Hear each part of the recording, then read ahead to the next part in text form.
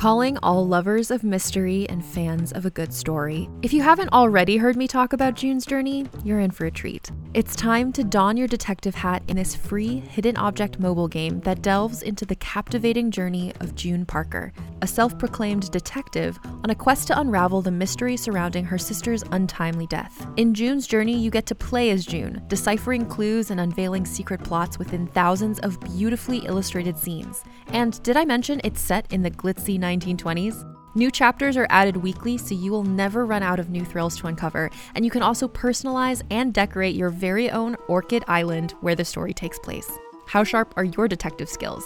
Find out when you download June's Journey on your Android or iOS device, or play online via Facebook Games. Your detective journey awaits.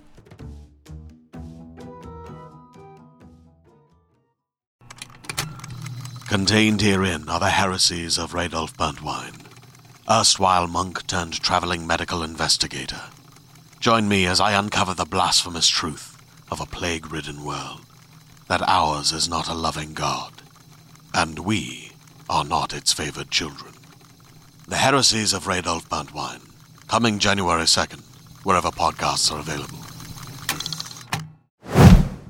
Follow along on Instagram, Twitter, Facebook, YouTube, and SoundCloud. Find us at Toddcast Podcast. Oh, yeah. All right. That was way harder than it should have been. Yeah, baby. It's good to see you, buddy. Thanks for coming on. Appreciate it. No worries. Thank you. Oh, I like the Rage Against the Machine poster in the back. Oh, yeah, I know, right? Got the Rage, got the Zap. Yeah. Oh, yeah. Yeah, very nice. Very nice. Right on. So, it's got a good ring to it. The Stanley Cup winning retired NHL defenseman. Fuck, dude, it must feel nice because there's a lot of guys that play the game that never win the cup, right? Of course, that's Thank God I had one good year. I didn't have many, but the one good year was a really good year. Yeah. Obviously it was a special year. I'm actually going to run into one of the guys, hopefully either today. Rod Brindamore, he's the head coach for the Hurricane, or for Carolina now, but Carolina's in town. They play Calgary tomorrow, so it's always nice when they come to town. I get to catch up with. Now I really don't know any of the players. It's all like coaching staff and shit because I'm getting old. But right, exactly. It was a great year. I mean, obviously, there was a lot of luck involved too. I mean, I was in Calgary in 2004. Yeah, it was the trade that kind of got you there in the first place. Yeah. I was like, I finally signed a contract after we go to the finals. I finally signed a one-way contract. I'm pumped to be in Calgary. Then there's a fucking lockout. There's no more NHL. I'm back in the minors again. I'm like, Jesus, I cannot get out of this league. And then I had a good year in the minors, and that year we split a farm team. Calgary and Carolina split the Lowell Lock Monsters. So half the team was Carolina guys, and Carolina scouts and general manager and head coach, because it was a lot closer to come watch games because Carolina's on the East Coast. Like the Calgary guys didn't come out there much because there was no NHL and it's a long ways. Right. And I had a good year, and Carolina ended up trading for me. So what I thought was a bad thing, the lockout, to be honest, looking back, it was the best thing that happened in my career, because I ended up getting traded to Carolina because of it. And with the rule changes, I think we had a really good team for sure, but we were like picked to finish. Back then there was 30 teams. I think everybody picked us to finish. They were shitty in the year before the lockout, so everybody thought we were going to be shitty again. So I think we were picked to finish like 28th in the league. Like we were supposed to be horseshit. And we were, honestly, I think we lost 2 games in a row, like a couple times, but it was pretty rare. And I think we lost 3 games in a row one time during the year towards the end. And other than that, yeah, we were pretty solid. So yeah, it's weird how it works out. What I thought was awful ended up being the best thing that could have happened to me. Right. Yeah. What a trip. And so like, how old were you when you realized, like, man, I'm going all the way. Like, I can do this. Like getting to the NHL? Yeah. You know what? Late. Like I grew up just outside of Edmonton. Being totally honest, I played hockey because I enjoyed playing sports. I played hockey in the winters, and I played baseball in the summers. Compared to my competition, I was way better at baseball. Like I played for Team Alberta. Yeah, like I thought I was maybe going to play, maybe a junior college or something for baseball. Really? And then as I got older, like I loved hockey because I enjoyed competing. Yeah. But I wasn't great by any stretch of the imagination. Like, I think if you asked anybody that I grew up playing against, they would be like, yeah, I mean, he worked hard, but like, I wasn't like scoring goals. I wasn't doing anything like that. I would say when I first like realized that maybe I could do this for like a living and maybe I could make it to the NHL, I'd say it was probably my draft year when I was 18, 19 years old. Yeah. When the central scouting like rankings, I was shitty in midget. I broke my ankle. I had a terrible year.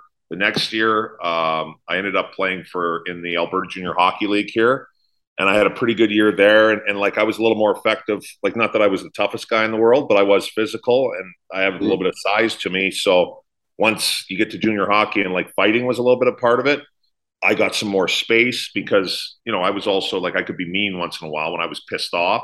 So I got a little more space in the ice, which gave me more time to do some things because I didn't have great hands. Then I ended up going to college instead of going to the major junior. That was totally pretty much by accident too. I was never planning. I couldn't have named one college hockey team. I had no fucking clue what NCAA hockey was back then. Wow. But I went on a fly down to North Dakota and the only reason why I went was because I'm like, I was 17 years old and I'm like, I get to go on a trip without my parents. I'm like, I'm in.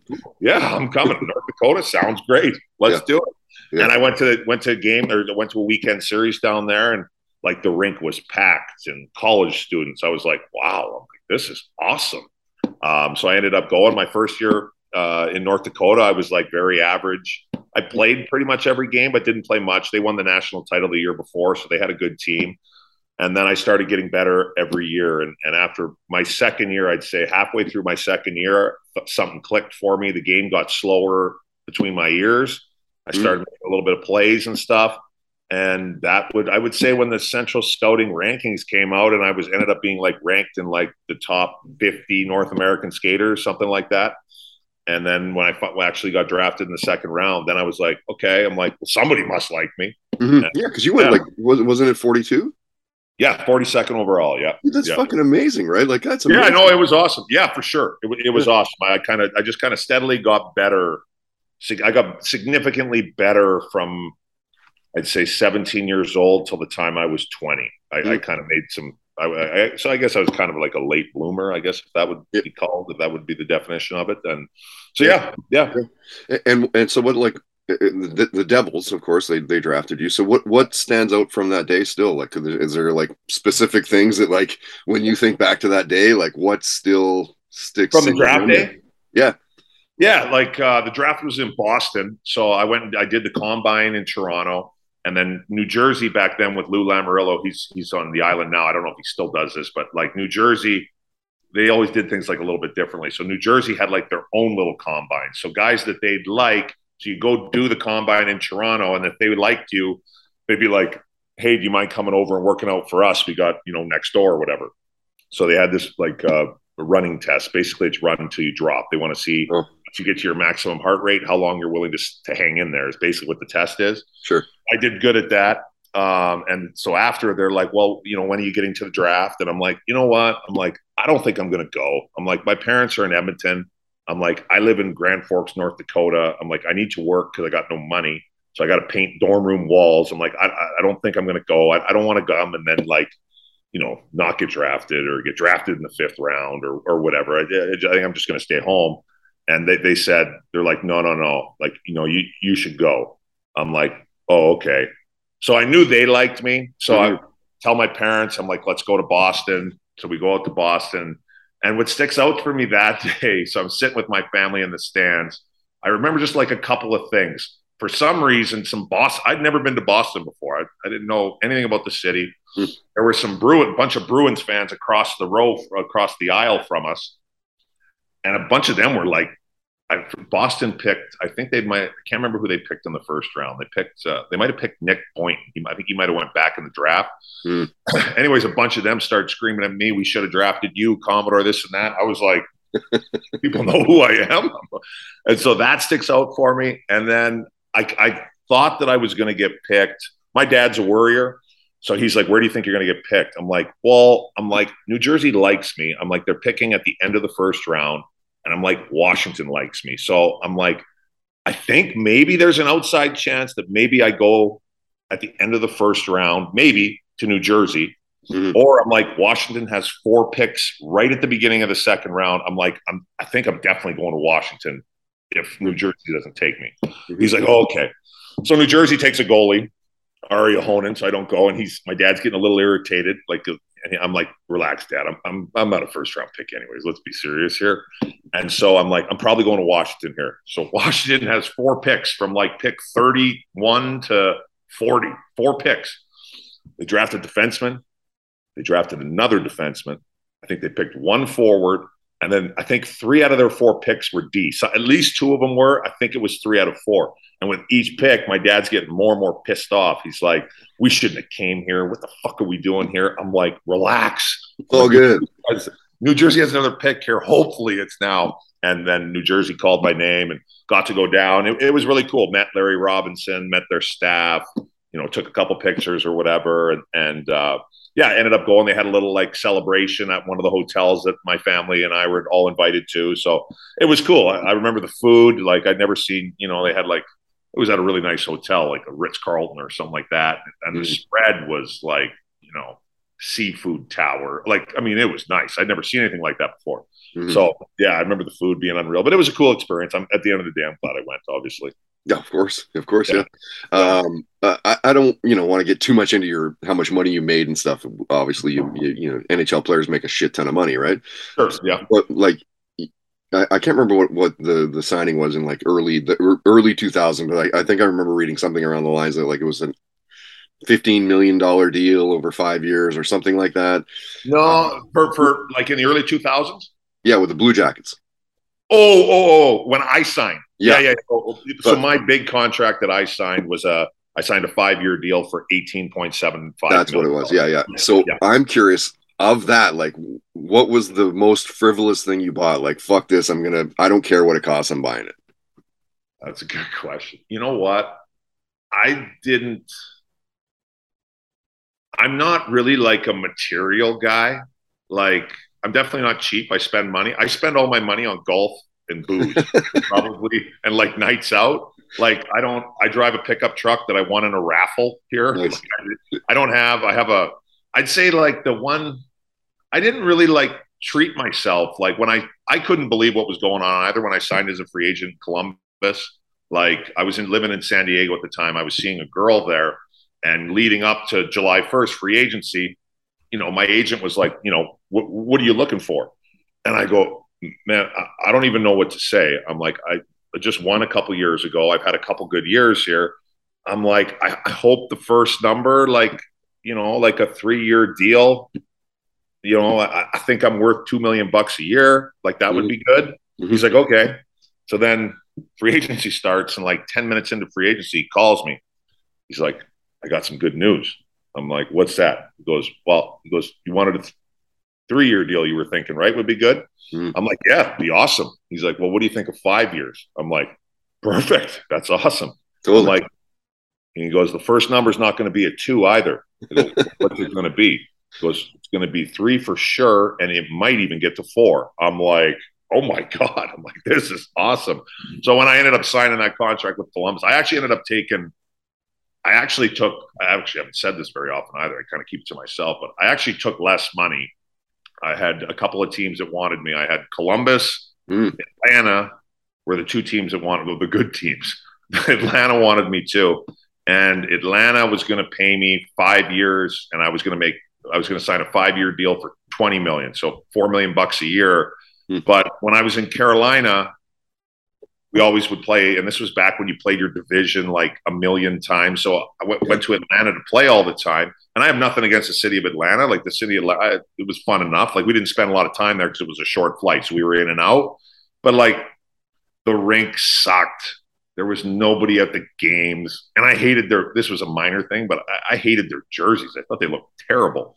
So I'm like, when it came down to it, it was like Columbus or Atlanta. I'm like, you know what? I don't want to play in Atlanta. Now looking back, if I would have known that Atlanta was going to move to Winnipeg in 2 years, then I might have rethought it because Winnipeg is, I'm in Canada. Sure.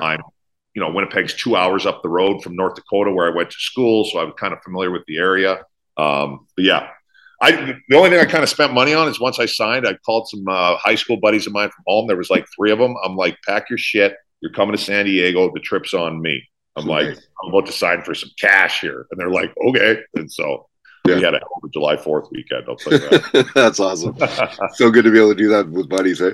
Yeah. Okay, so clearly, winning the cup in 2006 would be a career highlight, right? Yep. But like playing in the KHL has got to be up there too, right? Like, tell us some stories about being over there, man. Sure, yeah. So, like when I knew things were kind of done for me NHL wise here, I still wanted to play, but I didn't want to play in the American Hockey League. I played there a ton at the beginning of my career, and I got the utmost respect. Like those guys that play 1,000 games in the American Hockey League, I'll tell you what, I got more respect for that than the guys that play 1,000 games in the NHL. Like, you are grinding it out in the American Hockey League. You are, you are riding the bus. You are not eating, you're not getting on a plane and you got shrimp cocktails and food to, pick from. You are riding the bus. You're having a cold stepped on pizza and you're driving to Hershey and you are grinding it out. So I'm like, I'm not doing the American League anymore. I'm like, and I was lucky enough to play in the World Championships one year for Team Canada in 2007. And one of the only reasons why I got on the team is because the tournament was in Moscow and a lot of the good defensemen didn't want to go. They're like, I'm not going to Russia. So you go down. Eventually they got to me. Steve Yzerman called me. He's like, hey, do you want to play for Team Canada? I'm like, well, yeah. He's like, well, the tournament's in Russia. I'm like, I don't give a shit where the tournament is. I would love it. Great. Yeah, I could care less. I'm like, this is my only opportunity to ever do this. So we went over to Moscow. We ended up winning the gold medal. I had a blast. It was a great experience. So that was kind of the reason why I was done. I was like, the only real league that I'm like kind of interested in playing in would be the KHL. I'd like to go back to Russia. So that's kind of how I ended up there. I ended up on an expansion team in Vladivostok, Russia. So I got the contract through Slava Fetisov, who's like, he walks on water over there. I'd love to see, he's like right-hand man of Putin. I would love to see what is in his bank account. I'm sure it is. It starts with B's, billions. But Slava always liked me. He was the assistant coach in New Jersey, the D coach. I worked hard for him. And so he got me this contract. And I was kind of familiar with Russia a little bit. And so I signed the contract. I'm like, Vladivostok. I'm like, where the fuck is Vladivostok? Yeah, so I Google map it. Yeah, I've never heard of this place. I Google map it. Well, Vladivostok, for people that don't know, is on the Pacific Ocean, like 60 miles from North Korea. Well, the rest of the league, other than one team, there was one team that was an hour north. The rest of the league is all on the western side of Russia. So every time we had a road trip, we play 4 games at home and 4 on the road, and we just kind of go back and forth, and we play a home and home with each team in the league. There was 28 teams in the league. Mm-hmm. Every time we touched a plane, it was a 10-hour flight minimum. That was to like start the fucking road trip. So I had a great experience in Russia. The hockey was good. Like, all those Russians, they can all skate, they can all pass, they can all shoot, they all have all the skills like that. In my opinion, the issue with Russian hockey is their coaching they're like still stuck. They're stuck in the fucking 60s still. Like they haven't, like their attitude is like I was over there playing, and we had some imports on the team, obviously, but most of the guys on the team are Russians, and most of them don't speak English. So I'd be out there playing, I can't communicate with these guys, and we would never. Like there was no like defensive zone, like this is what we do in the D zone. Okay. This is what we're going to try and do in the neutral zone. It was like, I asked the assistant coach who spoke some English. I'm like, hey, what are we doing? He's like, well, you're a pro, figure it out. I'm like, figure it out. I'm like, I can't fucking talk to these guys. How am I supposed to figure it out? But that's just how it is over there. So it was a hell of an experience. I had a good time. I actually wanted to go back. I ended up playing 14 years as a pro. I thought 15 years sounds better than 14. And I wanted to go back. But I wasn't going to go back to that team just because the travel was insane. Like I was jet lagged the entire season. Like it's hard. It was hard to play. We made the playoffs, which was a hell of an accomplishment. But it was just too much travel. And there was a team at the time. The year I was there was the year of the Sochi Olympics. So 13, 14 was the Sochi Olympics. Mm-hmm. And after we got knocked out of the playoffs, my Russian agent called me. He's like, hey, what do you think of Donetsk, Ukraine? I'm like, yeah. I go, I loved it there. I played one game there. I'm like, yeah, I thought the rink was cool. They have money. There was a couple of guys, imports on the team. One of the Randy Robitaille played with him in Ottawa, and they get paid on time. They got lots of cash. I was like, yeah, I'd love to. He's like, okay, I'll get back to you. I'm like, perfect. I'm like, all right, one more year. Mm-hmm. And then like 5 or 6 days later, I was on my iPad and I clicked the USA Today app, and right first story, right in the pro-Russian rebels burn arena to the ground, Donetsk, Ukraine. I'm like, you know what? I think that's a sign. Maybe it's time to hang them up. And that was it for me. Yeah, golf clubs was from that point forward. Yeah, crazy, man. What a crazy story. I have some fan questions here for you. I'm stealing into your time here. I told you it'd be maybe 15, 20. Is that cool? That's okay. Like, for a few more? Yeah, no problem. I'm retired. So Greg goes, and I'm curious too, actually. Have you ever been starstruck by a player? That's a good question too. Yeah. I'd say one time that I can remember for sure. Yeah. This was like 5 years ago now. I was playing in a member guest golf tournament with another guy that I played with in Carolina, with Ray Whitney. So Ray had me down. Yeah, Ray had me down to play in this member guest 5 years ago. And so long story short, I drive down to Idaho. And me, Ray, and Brent Hedican, another guy who played in Carolina, he was there too. He was with somebody, he was a guest of somebody else. Brett used to play in Vancouver as well. Exactly, yeah. Before Vancouver team. Yeah, he started in Van. And so the three of us are sitting there. We're just sitting outside at a big table for like 8, and I'm stuffing my face. We're eating, bullshitting. And I hear this voice behind me, a tap on my shoulder. Hey, Mike, how you doing? You know, do you mind if I sit down? And I can't see who it is. I got a mouthful of food. And I'm like, you know, there's fucking 3-4 seats. So I got a mouthful of food. I turned to be like, yeah, go ahead. I'm like, yeah, go ahead. I turn around. It's fucking Wayne Gretzky. I'm like, I stop. I'm like, put my fork down. I go, yeah, Mr. Gretzky. I'm like, do you want my seat? I'm like, I can go sit somewhere else.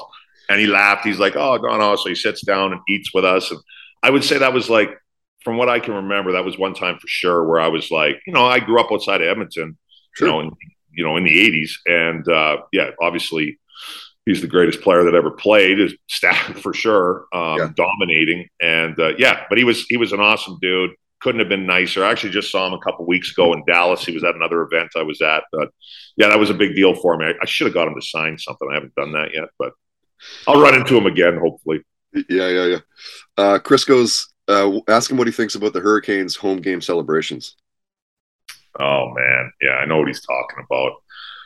They do. Do you know what they do there? Yeah. Yeah. On one hand, look, I love Carolina. I had a great time there. It's amazing that they get like the crowd participation and if there's a way to reach your fans and yes. I don't know that there's a bigger and a better way. I just don't know this possible. 100%. Yeah. I will admit the first time I saw it on TV, I was in Don Cherry's corner. I was like, what the fuck are these guys doing? Right. I'm like, this is embarrassing. But as time has gone on, and I messaged one of the guys on the team that was there, Justin Williams, him and I'm like, Willie, what the fuck are you guys doing? Yeah. Like, hey, goes, the fans love it. I'm like, and then I sat there and thought about it, and I'm like, you know what? They do love it. Yeah. When you're in Vancouver or Calgary or Edmonton, or when you're in a hockey market, people just come to the games. They love hockey. They're knowledgeable. They want to go watch games. When you're in a market down south, like Carolina, Florida, Phoenix, places like that, there's other things to do. The weather's nice. So whatever you can do to get fans in the building, I am all for. But the short answer to that question, when I first saw it, I was slightly embarrassed. Yes. Like, what is going on here? Yeah, I'm like, what? Fuck. All right, this is a tough question. Mark wants to know if you could put together the ultimate hockey line, past and present players, who makes your line? Oh my God. Well, right. Like, yeah, I mean, there's so many good options. Yeah. I mean, you got to put Wayne Gretzky. I'll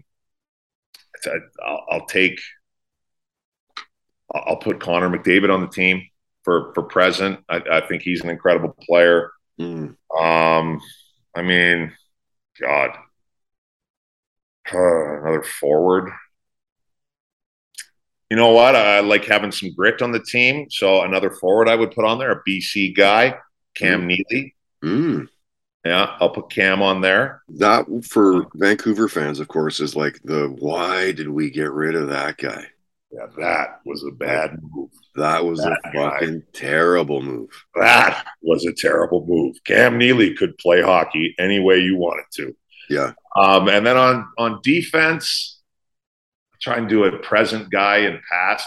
For a present guy, he's just kind of getting started, but I think people saw a lot of him last year. I'll put Cale Makar on the team. I think that kid is incredible. I think he's the only defenseman in the league that I can think of anyways that can keep up with McDavid. And then another like old school guy. You know what? I'm going to go with one of my buddies. He was a hell of a player too. I'll go with Scott Niedermayer. Yeah. Another BC guy, actually. Crusher too, man. That guy fucking pound. Yep. And then in net, it's tough to go. I played with, I'll go with Martin Brodeur. Yeah. He was excellent. He was a treat to play with. I didn't play with him long, but it was so nice, especially when they didn't have that fucking trapezoid. So back in the day when that wasn't there, when I was in New Jersey, you know, guys would dump the puck. I'm like, perfect. I just go stand on the boards, be like, here, Marty, because he passed the puck better than I did. So I just be an option. He would pass it to the forwards. I'm like, perfect. I don't have to do anything. It was great. Yeah. That's a tough question. That's a tough one. Yeah. What are you binge watching lately? You know what? I don't watch a ton of TV. I mean, I watch a lot of sports. You know what? The last show I watched, I'm almost done it, is what's it called? Animal Kingdom? What is it? Yeah, it's on Animal Kingdom, right? Yeah. Animal Kingdom, right? The show about like in California, like the Crooks or whatever, the family of Crooks. Yeah. I watched that. I watched a lot of, I like watching documentaries. One documentary, if you haven't seen it, you should watch. Remember the name Manti Te'o, the football player? Yeah, dude, that fucking story is insane, right? Like, insane. Have you seen the documentary? Yeah, it's insane. Insane. I'm glad he did that documentary. Like, I remember when that came out. That came out in like 2011, I think it was. Yeah. Like, it was, I mean, that was major worldwide fucking news. It was like everywhere, man. And everywhere. And like actually watch what happened is like crazy, mind-blowing. And to like hear him talk about it, you know, like everybody else, when it came out of the news, you're like, what the fuck is this guy doing? This guy's an idiot. Totally, and then when you watch the documentary, now, was he naive? And sure. I mean, I'm not sure how you date a girl for 3 years and never meet her. Like, okay, right? You made some mistakes for sure. But when you listen to him, it's like, man, this guy got really, he made some mistakes, but this guy got fucked over bad. Big. His attitude, like, you know, how he's, you know what, you know, I forgive him. I mean, it ended up being a guy he was talking to. I mean, it's a crazy story. Anybody who hasn't watched it needs to watch that documentary. Yeah, that's a must watch. Must watch, like sure. Even if you don't like football, it's a must watch. Yeah. You don't need to like football. You don't even have any idea who this guy is. It doesn't matter. It is worth fucking watching. Like it's to the point of like you couldn't even make that shit up. No. Yeah. Like there's no way that dude's lying. Like it's you can't. I don't even know how you would think to make some shit up like that. There's no way. Yeah. What was the music like in the Commodore house as a kid growing up? The music scene in my house was it was all hard rock. It was all hard rock. AC/DC was a fixture. That was the main one. I was always, when I was a kid growing up, like I was kind of into the grunge kind of, so like Nirvana, and I listened to a lot of Green Day back in the day. Some kind of like NoFX and so a little bit of punk stuff, and then not so much that anymore. But I'm still a big like AC/DC guy, Metallica, more like hard rock. So whenever I get a chance to see Metallica, or actually a concert that's on my list, is you got the poster in the back, Rage Against the Machine. I listened to them a ton too. Did you hear that the 2023 tour is canceled? The fucking Zach fucking ripped his whatever the what's that called, the tendon in the back of the Achilles tendon. Yeah, that's right. Yeah. He ripped like 92% of it off. Yeah, that's crazy. And apparently, like the 8% that's still there is like just barely hanging on. Barely hanging on. Yeah. You need some time off. Yeah, I bought tickets. Rage Against the Machine. You know, in Calgary, we have the Saddle Dome here, which is obviously needs to be replaced, and it's shit for concerts. Yeah. So most bands don't stop here; they just go straight to Edmonton. But Rage Against the Machine had a concert booked here on their tour for, it was going to be June of 2020. So I bought tickets. I bought 4 tickets. I invited a couple of my buddies up from Scottsdale who hadn't seen Rage, but they love Rage. So all fired up. And then March of 2020, fucking COVID hits. So that obviously gets canceled. They rebooked the concert. So I think I still have these tickets. I paid for them. Yeah. So I was all fired up again. I'm messaging I'm like, hey, it's back on. It's coming. And then this happens. I'm like, I don't know if it's meant to be. Might just have to be fucking stream their music.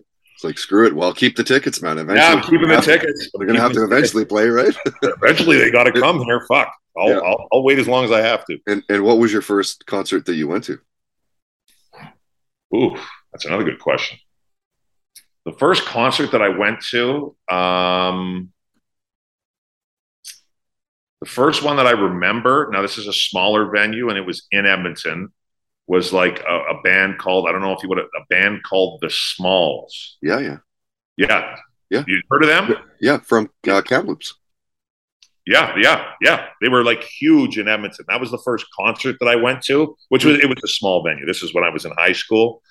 And I want to say the first like concert like at a big arena that I went to was first one that I can remember. It might not be the first. It's got to be. It was Kid Rock. I saw Kid Rock here in Calgary. I had got free tickets, and when I first got the tickets, they're like, "Hey, you want to?" I'm like, "Nah, Kid Rock." I'm like, he sings about himself. I'm like, fuck it, I'll go. Yeah, and probably just an amazing show. It was amazing. Yeah. He's one of my. I've now seen him 12 times since. Wow. He was amazing. He played every instrument. It was awesome. And he was on the ice when we won the Stanley Cup in Carolina. So that was kind of cool too. That's kind of a good story for like a music end of things. Yeah. We win the Stanley Cup in Carolina. You know, we were up 3-1 against Edmonton. Game 5 was in Carolina. We get a power play in overtime. I'm like, this game's fucking over because our power play is good. So I'm not on the power play. I'm sitting on the bench. And I'm like, this is fucking done. There's like a 35% chance we're going to score here. We cough up the puck. Fernando Pisani puts it underneath the bar. Short end of goal against. Back to Edmonton. Go play in Edmonton. We get our asses kicked, which not even close. Game's over in the first 5 minutes. I'm like, this is about survival. I'm like, this fucking game is over. I'm like, I'm just going to make sure I don't get put into the upper deck. And so we're going back for game 7. This is it. I'm like, and my parents want to come down. And so I had to tell my parents, I'm like, you know what? I go, I would love for you guys to come down. But I'm like, look, if we lose this game, I go, you're not going to want to be around me. I'm not going to want to be around anybody. I just want to do things how I've always done them. And that's on my own. And my parents are great. They're like, we get it. No problem. We'll watch it on TV. Good luck. I'm like, thank you. So we end up winning. And they actually had to change the rules in the NHL after this. So we win. And there had to have been fucking 300 people on the ice. There we got like parents, grandparents, cousins, uncles. I'm like, who the fuck are half these people? Yeah. And so I'm standing out there. I'm by myself. I'm like, God, I should have flown my parents here. They should be out here for this. But I called them. It was all good. But I'm standing out there just kind of looking around, just kind of taking the moment in or whatever. And I get a tap on my shoulder. Hey, Commie, congratulations. So I figure it's somebody's uncle. I'm like, yeah, turn around and say thank you. Well, it's fucking Kid Rock. I'm like, oh shit. I'm like, Kid Rock. He's like, oh, no, call me Bob. I go, oh, Bob. I go, dude, this is awesome. He's like, congratulations. I'm like, yeah, thanks. I go, hey, Bob, are you sticking around tonight? He's like, yeah. I'm like, can I go out with you? He's like, yeah. I'm like, yes. So we're celebrating in this. Everybody goes into the locker room. Kid Rock comes in. The locker room's slammed, can barely move. And then we kick everybody else out that's not. So we kick Kid Rock out. It's just the guys now. And so I'm like, hey, I'll be right out. And he's like, yeah, sounds good. I'm like, I'm going to get to go out with Kid Rock tonight. This is going to be fucking awesome. Yeah. So I'm sitting in my stall. I got my shit off. I just have my long johns on. I want to shower and I want to go. So we're sitting in there, and now the older guys, Rod Bridnemore, Glenn Wesley, Brett Hedekin, and some of those guys, they're giving speeches. So I'm listening, I'm sitting here, and they were nice speeches, don't get me wrong. These guys had awesome careers, and it was a great moment. But I'm sitting there, and in the back of my head, I'm like, these guys need to wrap this shit up. I want to go fucking party with Kid Rock. Party with Kid Rock here. I can listen to these speeches later. But anyways, the speech, and we ended up hanging out in the locker room till like 3 a.m. So I never ended up getting to go out with Kid Rock. My biggest regret about that night. I should have walked out. Fuck it. Just amazing, though. Amazing. Yeah, it was cool. Dude, cool. I want to respect your time. I'm going to wrap it up right now. Cool. Thank you, man, for taking some time and jumping on. No worries at all. Thanks for having me. I appreciate it. Pleasure to talk to you. You're at CallMe22 on Twitter. On Twitter, yeah. And then I think Instagram's at MWC22. That's the one. Yeah, I knew it was different on Instagram. Yeah. Somebody had to call me too. Well, congrats on the career, man. It's very cool to talk. Thanks. I appreciate that. Thank you very much. It was nice to meet you, and thanks for having me on. Yeah, for sure, man. We'll see you online. Thanks, Mike. Appreciate it. Subscribe on iTunes, YouTube, and Spotify at Toddcast Podcast. Hey there, it's Rachel Ballinger, and I am extremely excited to invite you to Rachel Uncensored. It's my podcast where I sit down and get real with my friends and celebrity guests, where we talk about all sorts of topics. And sometimes we might be under the influence when we do so. We cover things from personal stories to hot-button issues. And it's the only place on the internet you can find an uncensored version of me. It's a side of me that you might not have seen before because it's not the most family or brand friendly. But don't worry, I'm still sort of slightly a decent human being. If you're intrigued, then make sure you check it out. New episodes drop every Wednesday. You can find it on Apple Podcasts, Spotify, or wherever you listen to podcasts. Trust me, you won't want to miss out on the fun and candid conversations we have here on Rachel Uncensored.